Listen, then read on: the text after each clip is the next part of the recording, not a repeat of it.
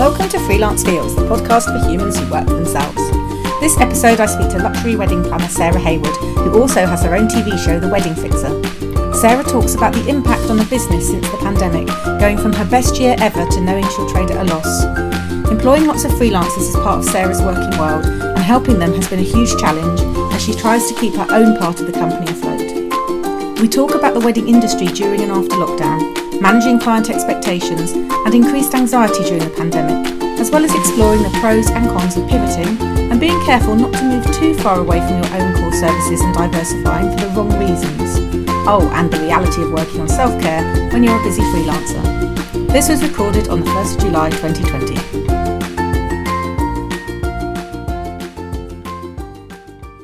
Welcome to Freelance Feels, the podcast for humans who work for themselves. Today I'm chatting to wedding planner Sarah Haywood. Hi Sarah, thanks for joining me. Well, thank you for inviting me. It's a pleasure. We're going to talk all things self-employment and business owner in the wedding planning industry. Would you like to start by telling people sort of what your freelance in inverted commas is? I know you're not strictly freelance, you're a business owner, but sort of you're self-employed, obviously.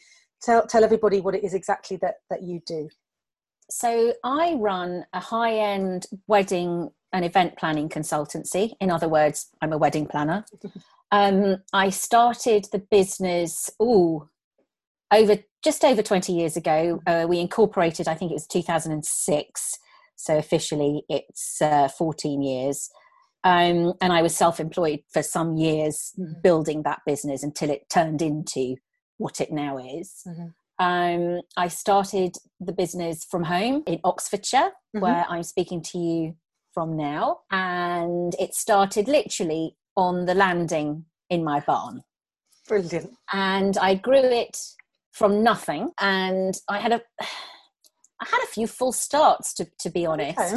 And I think I thought, a wedding planner was somebody who had a relatively wonderful life. Having a happy time planning people's weddings, and I just show up and run it on the day, and nothing could be further from the truth or further from the company that I now run. So I built it gradually and slowly, perhaps too slowly, and then sort of halfway through I realized that if I wanted this to be everything that it could be, I needed to really start educating a decent workforce. So at the beginning of this year, before the pandemic, yes. I had a multi-million-pound business. Last year we turned a very high profit compared with the first year, our best year ever. I employed 9 people. I had wonderful studios in Notting Hill in central London, and I had a TV show. Yes, The Wedding Fixer. Now I have 5 employees, including myself. The lease ran out on our office, so I decided to let it go because we have no events this year and we will trade at a loss. We've postponed everything until 2021, and we are, as I say, for the first time in our history, going to trade at a loss. So I have nearly half the number of employees, no office, no events, and because there are no weddings, I have no TV show. So it is a complete change to what I had at the start of the year. Because I don't want you to feel too sorry for me. No, shocking, I had built a really successful business, and I had always jokingly, I never thought I would need it. I had jokingly said, I know that what businesses need is cash. And I've spent a long time training particularly my event team, who are the only people who've been retained. I haven't even retained my BA. And I would always ensure there was enough money to keep us going for a year should we not secure a client. Never in a million years did I think that I would have to implement that plan. No. So thank goodness I did. Yeah. Thank goodness it has been successful, and that I can employ my key event team, because without them, I don't really have a business. In terms of the clientele that we work with, we work exclusively with high net families, in fact, ultra high net worth families. An ultra high net worth individual is somebody who's defined as being worth in excess of $35 million US. So when these people throw a wedding or a party, oh my goodness, it is stratospherically extravagant. So we don't do many a year. We do about 6 or 8, because I can't cope with more than 6 of those types of clients at any one time. They're very, very demanding, and their events go on sometimes for several days. So obviously they're all fine at the moment. My clients, they're just on their yachts or they're in their wonderful homes around the world. And they'll sit it out until next year. But for us, that means no events at all in 2020. So we, as I say, we've gone from our best year ever to trading at a loss. How did that make you feel? Because I guess for everybody, their business is their baby, isn't it? And it's almost like you've worked and worked and worked and gone from, like you said, you're landing to offices and studios, and then suddenly, through no control of your own, you're suddenly having to say everything's on pause. I mean, it's really, I mean, from a personal point of view, I feel that as well. You sort of think, well, it's exasperating, isn't it, to think there's nothing apart from, really, dusting the shelves. What can you do? It's really been incredibly stressful. But because I'm a business owner and because the story has unfolded as we've gone along, I feel I've never worked so hard in my life. I tried to take last week off and it just didn't work. Oh, really?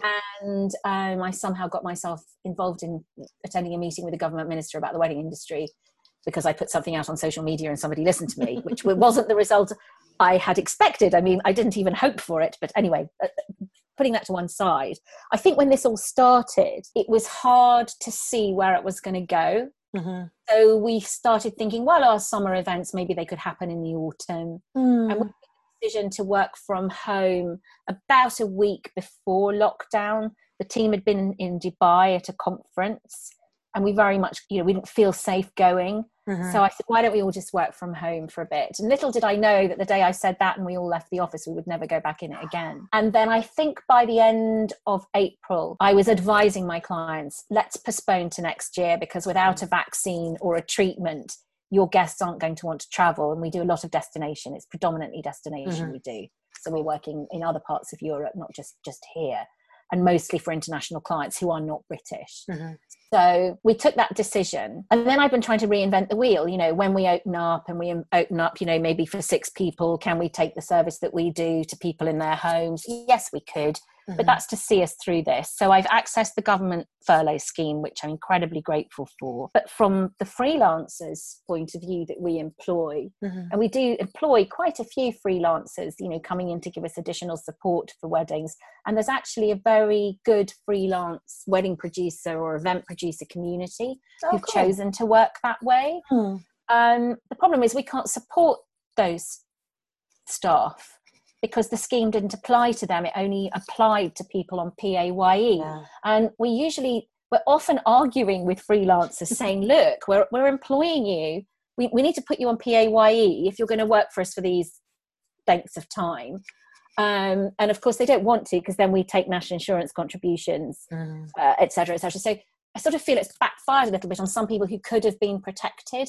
It's not my area of expertise, so perhaps don't treat that as gospel. But it's been really hard to see people that we care about and we consider to be part of our team on a regular, if not even if it's only seasonal basis, that we can't do anything for them. So I'm rather hoping that as we start to come out of this, that I can help them, because it's challenging, and I can see how incredibly challenging it is for people who suddenly went from a healthy 2020 to one that didn't thinking they were all booked up. And I speak to freelancers who probably, with the wedding planning season, the wedding season being, I guess, summer predominantly. I know people do wed out of summer, but if you were involved in lots of big projects in the summer, you'd sort of think, okay, well, I'll have April.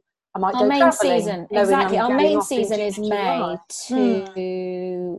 to October is our main season. Occasionally we have events over the winter. We usually manage to secure one, and we didn't last year. So we usually secure one really big event sort of between November and March. Just works out that way. And we didn't last winter. So we went from a bad winter into a healthy 2020. We were going to recoup some of the expenditure, some of our running costs, and then nothing. We won't have produced a single event in 2020, and unless something radically changes, which I'm not expecting. I'm just not expecting that. So I've been working hard lobbying government, and with some success, and putting the business in order. As we speak, we're undergoing a VAT inspection, which is That's just what you need, isn't it? Unhelpful. And we had to move out of our offices during lockdown because I wasn't going to pay to stay there. No. The lease ran out. There was a break clause in it. I thought, it's not sensible. Let's just further extend the runway and get the office back, or an office back, when we need one, but it meant we were all going down there individually in the middle of the night to take our personal possessions, and then I got a company to go in to just pack it all up and stick it in storage. So oh my goodness. Oh, I'm so glad you're as we're chatting on Zoom, you're smiling, and it's just, I don't know why I'm smiling. I have no idea. I mean, it's really, I genuinely feel I've never worked so hard in my life. I'm just trying to take care of the clients. You know, obviously got events for next year and we had to put those all in order. I run an education course, so I'm trying to support the people who are part of that. Because I have a voice in our industry, I felt I should use it and try and use it to reassure couples who I don't necessarily know, and I'm finding that exhausting and very distressing. Yeah, it's kind of, because that's the thing, I guess, and this is something I wanted to ask you, but do you feel almost like you have one business organising everything, and then another huge part of what you do is basically managing people's emotions? Exactly. Yeah, and you're like some kind of like on like the wedding agony aunt. Yeah, exactly. And you alluded earlier to my television show, which I filmed last summer, and that was a show where called The Wedding Fixer. It was broadcast on W. And it went out it went out just as we went into lockdown. Yeah. So nobody was interested in watching it, as far as I can gather. And we can't film a second series because there aren't any weddings. But that show last year, rather than it being about my clientele, it was me going and assisting couples I'd never met, being thrown together with them to see how I could help them unpick the stresses and strains of wedding planning. Yeah. And I was largely dealing with emotional stresses during that program, and it was really, really interesting. Yeah. Nobody needed help with their decor. It was all, interfering mother or other things that I needed to go in and fix. So it reminded me actually that I'm probably a psychiatrist practicing without a license. I bet you feel like that. Did you always want to be a wedding planner? No. Did you sort of do the freelance thing? I still don't want to be. No. It was never a dream, and let me tell you, whilst you're living it, it is closer to a nightmare. Yeah. My first career, this is my second career, my first career was in broadcast journalism. Okay. I was an ITN, as in News at 10, news trainee, and then as part of my training, they sent me out to regional television, and that's how I ended up in Oxfordshire, where my main home now is. I live in London during the week, but we have a place in Oxfordshire, which has been handy for lockdown, I have to say. I think I would have gone completely bonkers if I'd been in our small flat in London, unable to go out. But around here, we could go out on our bicycles, and it didn't feel, I felt actually like we were living in wartime. There were no cars on the streets, and we would go cycling and not see a car. That's crazy. And Easter Sunday, we went on an 18-mile bike ride, and we saw 5 cars. Oh, it's mad. Because it's all picking up again now. Now you see traffic. Oh, now it's like nothing happened. Yeah, it's so weird. But there was that period of time where, you didn't see it. People were walking into central London and taking pictures of deserted. Yeah, I'd love to have seen that. I know, I really wish I'd done it. And now I think never in my lifetime will it be like that again. But let's hope not, anyway. I was going to say, if fate is listening. Hope not. We were talking then about like the challenges of helping people emotionally. And I just sort of wondered, what are the biggest challenges being a self-employed wedding planner? What are the kind of things that tag into the freelance feels notion of like self-employed as a challenging experience in itself? I think the challenging experience, whether you are freelance just looking after yourself, or whether you're looking after 2 people, 10 people, 20 people, if you're the business owner, everything is your responsibility, because it is legally your responsibility, and everything falls on you. So the majority of my time is not spent producing events. The majority of my time is spent on the business side of things. And I think if I had known that at the beginning, I would have worked for somebody else who ran a small business in this sector to not have to learn by my mistakes, because I was learning as I went along. I think I definitely lost some money, and I think I would have made money sooner if I had really had my eye more on the ball on that. But what it did make me do, because I did lose some money in the middle there, it made me think about charging properly, charging what we're worth, to ensure that we had enough for the rainy day. And my God, am I grateful that I did that. I've got a plan A and a plan B. Plan A is that things do open up next year, and the events that we have got and that we've managed to retain, those that we've managed to retain, do go ahead, and I can get us to there. Yeah. Plan B is that this pandemic is not over, there is a loss of consumer confidence in my market, and we have 2 bad years. And in case of that, I'm accessing some of the government loan schemes. I'm hoping not to need them.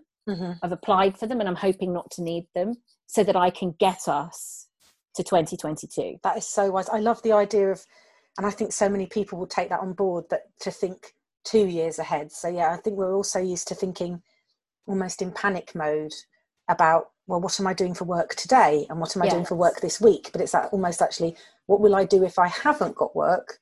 Yes, because you don't know what's going to happen. Yeah. And if you don't know, also things like how rigorous and robust you are in running even yourself as a self-employed freelance person. Yeah.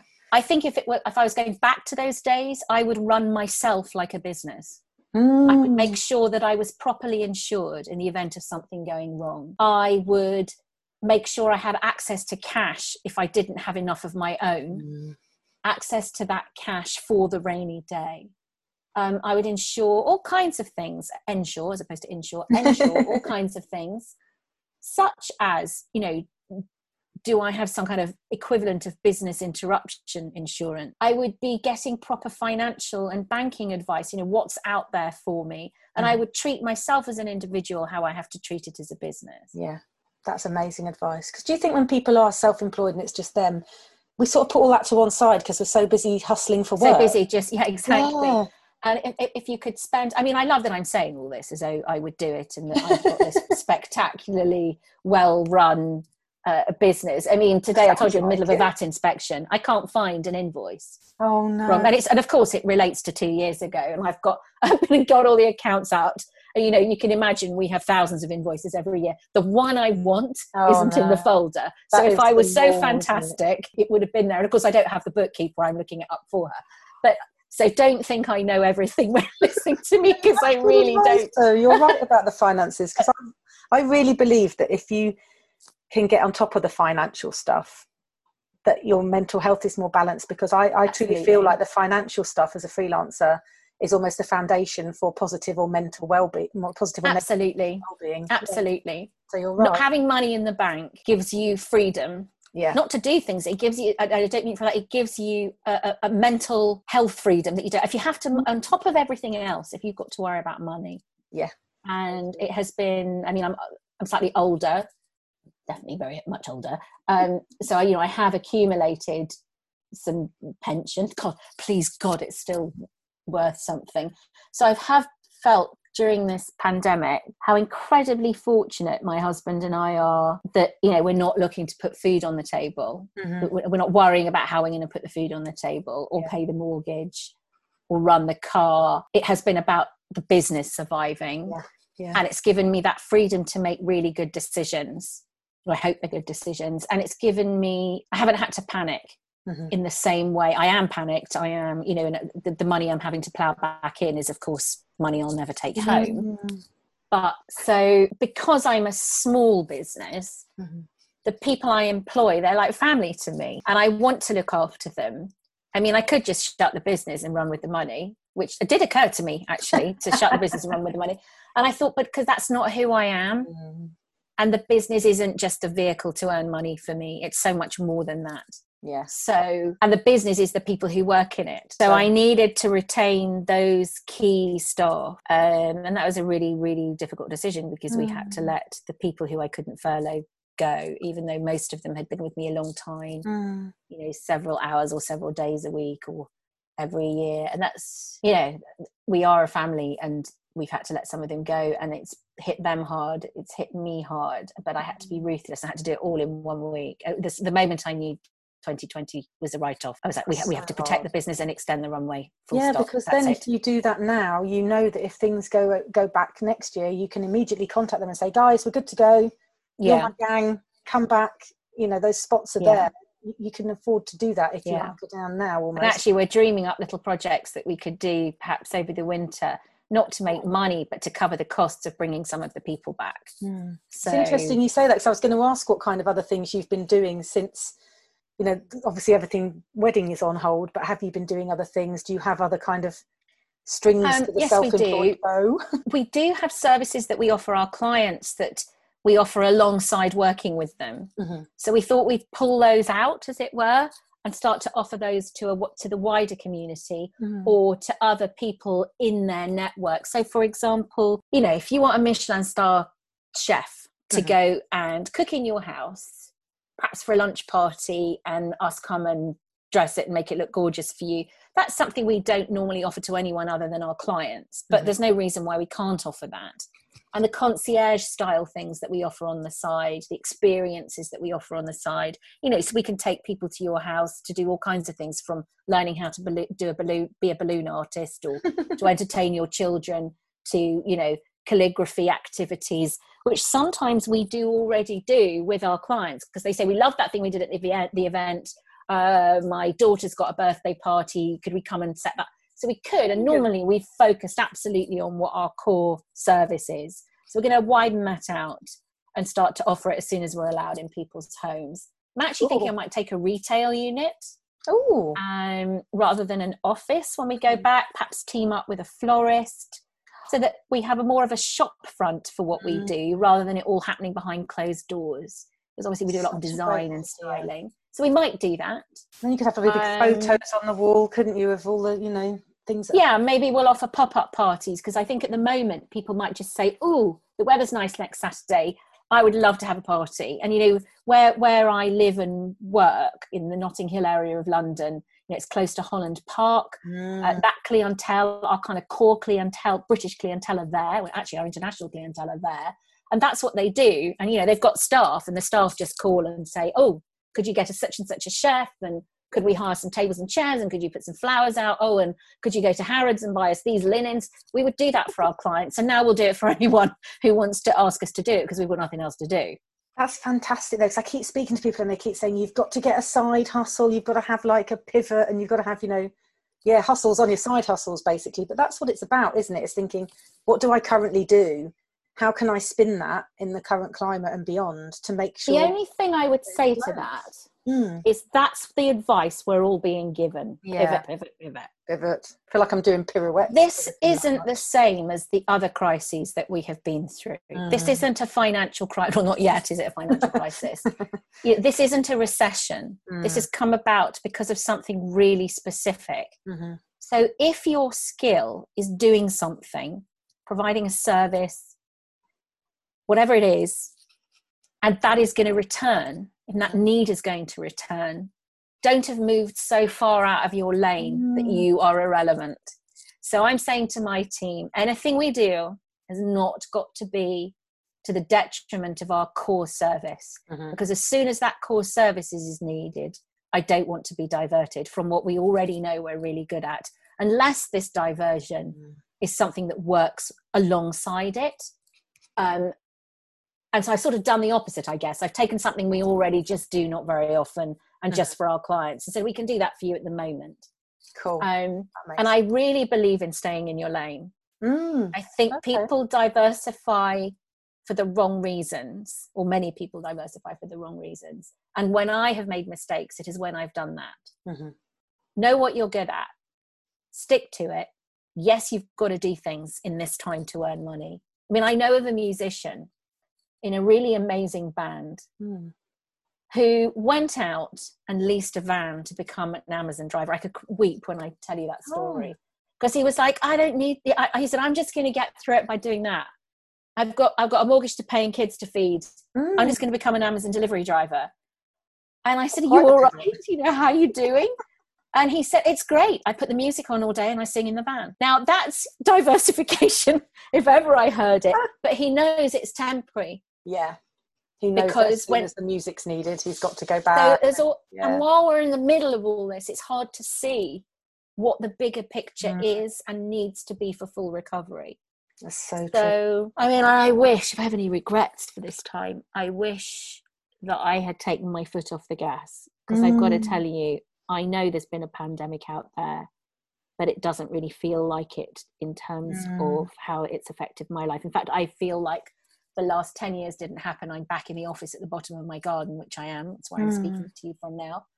A wonderful office at the bottom of my garden. It's lovely. I enjoy it. But this is not how I grew the business, by sitting at the bottom of my garden. and it feels like the last 10 years didn't really happen. Oh, that's in fact, when we started this, just before you went live, we talked about whether I had any headphones.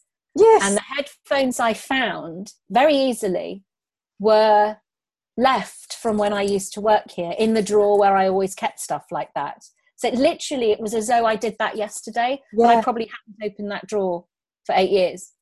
Oh my goodness. So it feels back in time a bit. It does. It feels like it didn't happen. And because I've been working so hard and I'm exhausted and I'm emotionally drained, I feel almost resentful. And somebody said to me last week, if this doesn't feel different to you, you haven't been doing it right. And I was saying, if only I could say I'm bored baking. If only I could say I'm bored. And I feel really cross with myself for not having seen this as an opportunity to put the brakes on. I just didn't want to let it go. I wanted to do everything I could have done. But if I'd actually sat it out for a bit, I'd probably have ended up right back where I am now. But then you'd probably be thinking, oh no, why did I put the brakes on? I should have done more. And, I furloughed my staff and I didn't want them to think I was just sitting around not making sure we stayed relevant. So, I'm doing things like this all the time. I'm doing interviews and I was doing some Instagram lives myself and I decided to stop doing that. But I watched at the beginning with, I think it was a musician. Might be the musician you're talking about, maybe. No, it wasn't. That's not the musician. But it's one of his employees who became somebody else, wasn't it? But this is the thing with Instagram stuff, is that actually you could spend a lot of time at the moment doing it, but then actually, it comes down to, well, is that going to bring business in? Is that going to drive revenue? Is that what you want to be doing? Or actually, would you be better off sort of, I don't know, talking to clients and making sure they feel loved still and they feel wanted? Because I guess, my clients don't want me to chat to them about stuff like that. Don't know. They all just like, it's over. We're all so upset. I mean, you've spoken a lot though, haven't you? Like you've been chatting to, like you said, to the government and sort of speaking out about, I guess, the lack of guidance for what can happen in the industry. Well, my industry is completely stuffed. It's completely, hard, it's in jeopardy because if on November 1st, where all the schemes end, we just drop off the face of the cliff. Because traditionally wedding season is sort of April through to October. Main months being June, July, August, September. So we've missed that. There's no chance of any weddings in any meaningful way coming back. At the moment, 30 people can meet for a ceremony, but only if they're from the two households that mix together. And you've got to keep it as short as possible. No food, no drink, no singing. You have to whisper your vows and you have to cut the ceremony right down. So that's not weddings. That's people registering to get married and legally being married. So that's an entire season gone and 2 winters gone if we recover next year. If the government let this industry fall off the cliff, half of it, is that an exaggeration? I don't think it is. I think half of it won't be here this time next year. And hundreds of thousands of jobs will be lost because it affects the wedding industry, of course, crosses over all kinds of other sectors within hospitality. So like catering companies, you can imagine how many staff you employ if you're a caterer, not just to cook the food, but to serve it and to run the events. There's all the event venues that are not hotels and whose main source of revenue is weddings and parties. There are musicians, there are big technical production companies who work not just for weddings but for conferences. If it affects us, it affects a conference or any kind of party. There are the huge revenues lost by big hotels because events is a critical part of their revenue stream.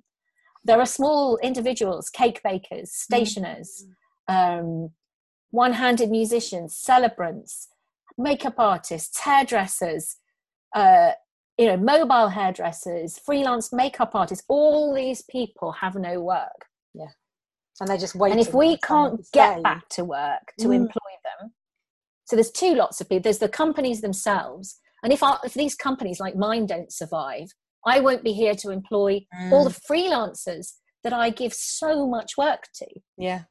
So, we turn over millions, and that's largely purchasing services from other people. All I offer is a service. I'll assemble a team for you, but those team members all need paying. Yeah. And if I'm not here, they won't get paid. And even worse than that, if I'm not here, we are one of the largest at the luxury end party planners in Europe. And we have a huge international clientele. But I've got competitors who are not based in Britain. So those competitors will just pick up our work. And therefore, all the freelancers that I employ will not be working. So say someone from the UK wants a Tuscany wedding. Before, they might have said they'll use you, but now they might use the planner in Tuscany because they know. Or France or USA. You know, and I know that the US party planners who do destination are calling for them to have the support rather than people like me, in terms of, you know, actively and aggressively getting those clients to come to them. And it's the ripple effect, you know, talking to you on a podcast like this. People might think, well, how does a small business, how is someone like me relevant to what happens to freelancers? We're very relevant. And it's not just me, it's the caterer, perhaps. So catering companies.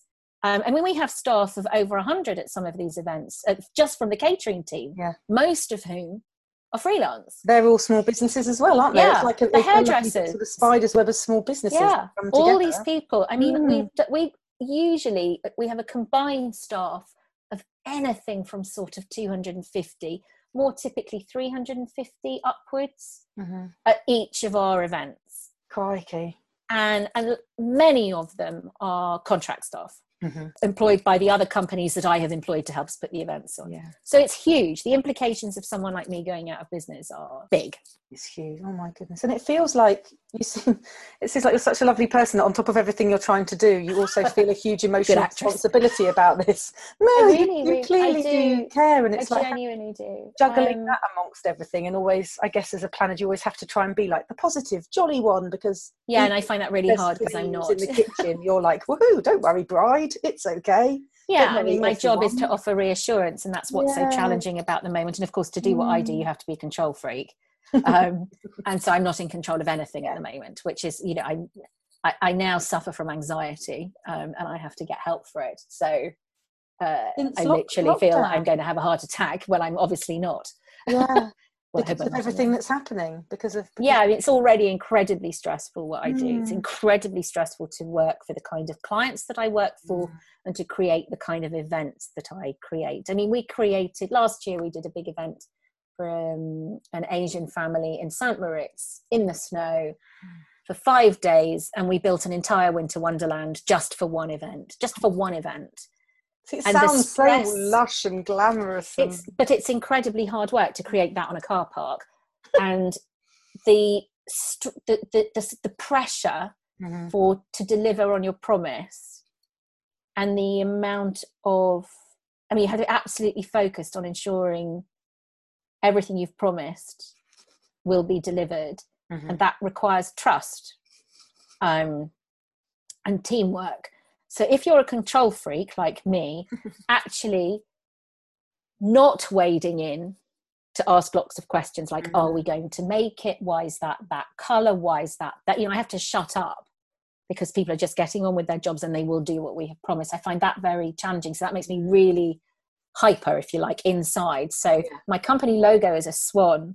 And the reason for that is because, you know, swans look serene as they're seemingly gliding down the water, but in fact they're pedaling furiously underneath. And also swans mate for life. So that's why I chose that. It also looks like an S for Sarah. But they're fierce really, as well. A swan hissed at me this morning because I was taking a photograph. They can be quite aggressive. So in fact, again, it's quite apt. I can be quite aggressive if I need to be. Strong-willed, and because you've got to be in this industry, in the freelance industry, anything, haven't you? You have absolutely got to. You've got to be that, and you've got to be single-minded. And so I find it a stressful job anyway, and I have found this time incredibly stressful. What kind of things do you do to balance? Nothing. Do you have anything? We need some self-care. I try to get some exercise every day, but I'm overeating, not sleeping well. And I could tell someone else what to do, but I can't seem to do it to myself, which I think. And I think lots of entrepreneurs are kind of hard on themselves, and it's part of what makes you successful, maybe.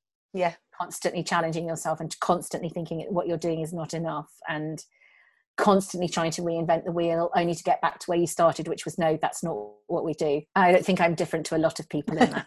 Yeah, I try very hard because obviously my USP is meant to be about getting better self-care and that kind of thing. But yeah, I often... So what do you do? What do you do to take care of yourself? I've got into my yoga in lockdown. I've always been a fan of, I know when I exercise, I always feel better. So Okay.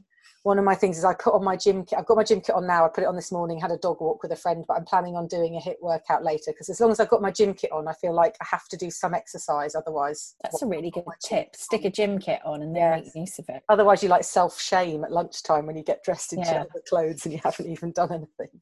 Yeah, I mean, I kind of, what else do I do? I switch off a lot by watching telly, actually. I am quite obsessed with a programme called 90 Day Fiancé, which you might have come across. I've never even heard of it, but I shall immediately download it. It's hilarious. It's probably the opposite of the kind of people you work with for weddings. Yes. It's all about people from America and another country either deciding to get married or trying to get engaged, and then they have these 3 months within which to get married because of the visa, so hence the 90-day fiancé thing. My God. Yeah, okay. it's sounds TLC. It's the one I really hate is called bridal plasty. Oh, I have not seen bridal plasty. It was brides. The longer you stayed in the show, the more plastic surgery you got. And when they evicted people at the end of each week, they would say, the presenter would point at the bride who was being evicted, and she would say, "Your wedding will be nice, but it won't be perfect." I used to watch it just for the last line. Oh my God, that sounds amazing. So yeah, I'd put that on my list. Any kind of trashy, I say trashy, it's actually quite an interesting psychological experiment, 90 Day Fiancé. Yeah, so I like watching Coronation Street and stuff. And I think spending time with friends as well, like making that time to say, okay, I'm going to put my phone over there because I'm sitting and having a drink with my friend, or, just kind of trying to connect in that way and get fresh air. Yeah, at the moment it's harder to do the self-care stuff because often self-care would be the gym, or eating out is a very big thing for me, but I can't eat out, I'm going to nudge in one when we're talking. It's the 1st of July. So as we speak, we're building up to that super Saturday in inverted commas of when they're making out that the world's going to return to normal and actually people can just pop to a restaurant, and which is great. But as you know, for your industry, it's certainly not going to suddenly click and everything's back to normal on Saturday, the 4th of July. Who thought ever that is how we would define Super Saturday? Yeah, I don't like it. Restaurant. Yeah, I prefer the Super Saturday where we won all those golds at the Olympic Games. Exactly. We were allowed to gather in a stadium and outside and kiss and hug our friends and family, and who thought the thing that we would think was great was going to Pizza Hut? I know. God, no, I'm fine. I'll be staying. But it will make us all reevaluate things, I hope. Yeah. I hope that after this, I will value my own time. Mm-hmm. One thing I have been good at is making sure that I finish work on a Friday and I don't go back to work till Monday, which is unusual for me. I usually do a bit of work. And from this week, I'm going to try and do a 4-day week. And by August, I'm going to try and do a 3-day week. And then we'll see how we do. But I hope I'll value my friends and my family more who I haven't been able to see. And that I'll value the time with my husband when we're actually going out and doing things. Like stupid things. Well, they're not stupid, but things like I love to go to the RA summer exhibition. It's a thing we always do. And we always go on one of the evenings and then we'll go and have I never thought I would miss stuff like that. I mean, obviously it only happens once a year, but just knowing it's like the proms, knowing I can't go to a prom, even if I wanted to. Things that were just part of our everyday life, particularly if you live in London. There's so much to do. I don't want to alienate anybody who doesn't live in London, but it's the only city I know because I was born there. Just the things that we all thought, I can do that that we can't. Like even I want to support all those things. Even the cinema. I want to support all those things afterwards. Not just think, the National Gallery will always be there. Well, it won't if we don't go. Not think, the takeaway at the corner that I hardly ever use because I could use it any time. Use it because they've had a hard time. And I hope that people, the clapping for the carers and the nurses. I think the nurses, they've suddenly gone from not really being noticed to being the national heroes and heroines.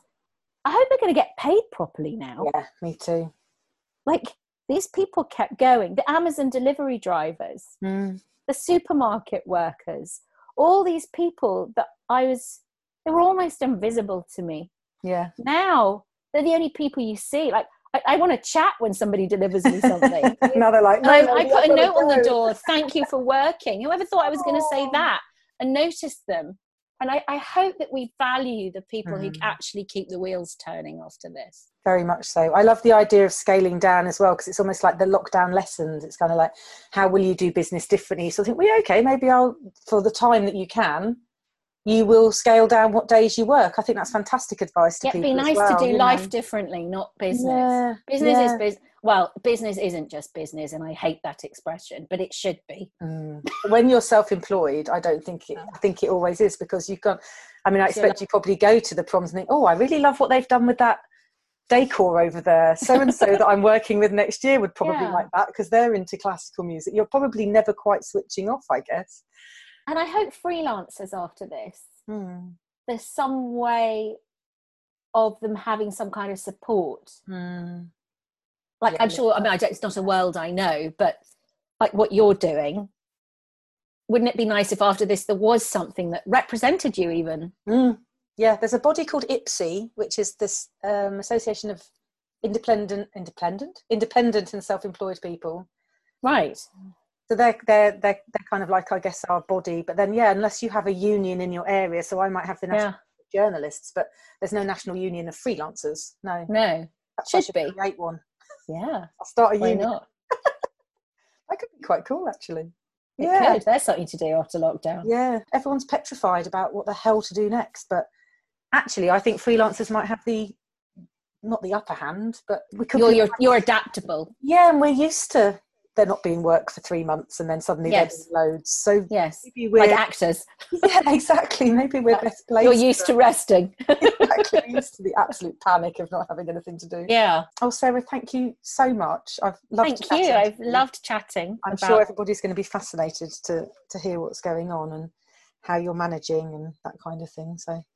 Well, it's been an absolute pleasure. Thank you so much for having me. Thank you. Oh, tell people where they can find you. I forgot to SarahHayward.com. Yes. SarahHayward.com. And Instagram or anything, or is it all Sarah Hayward Weddings on Instagram? Brilliant. So if they want to follow you and see what you're up to, and yes, you would be very welcomed. Leave me, if you do that, post a message to say that this is how you know me. Awesome.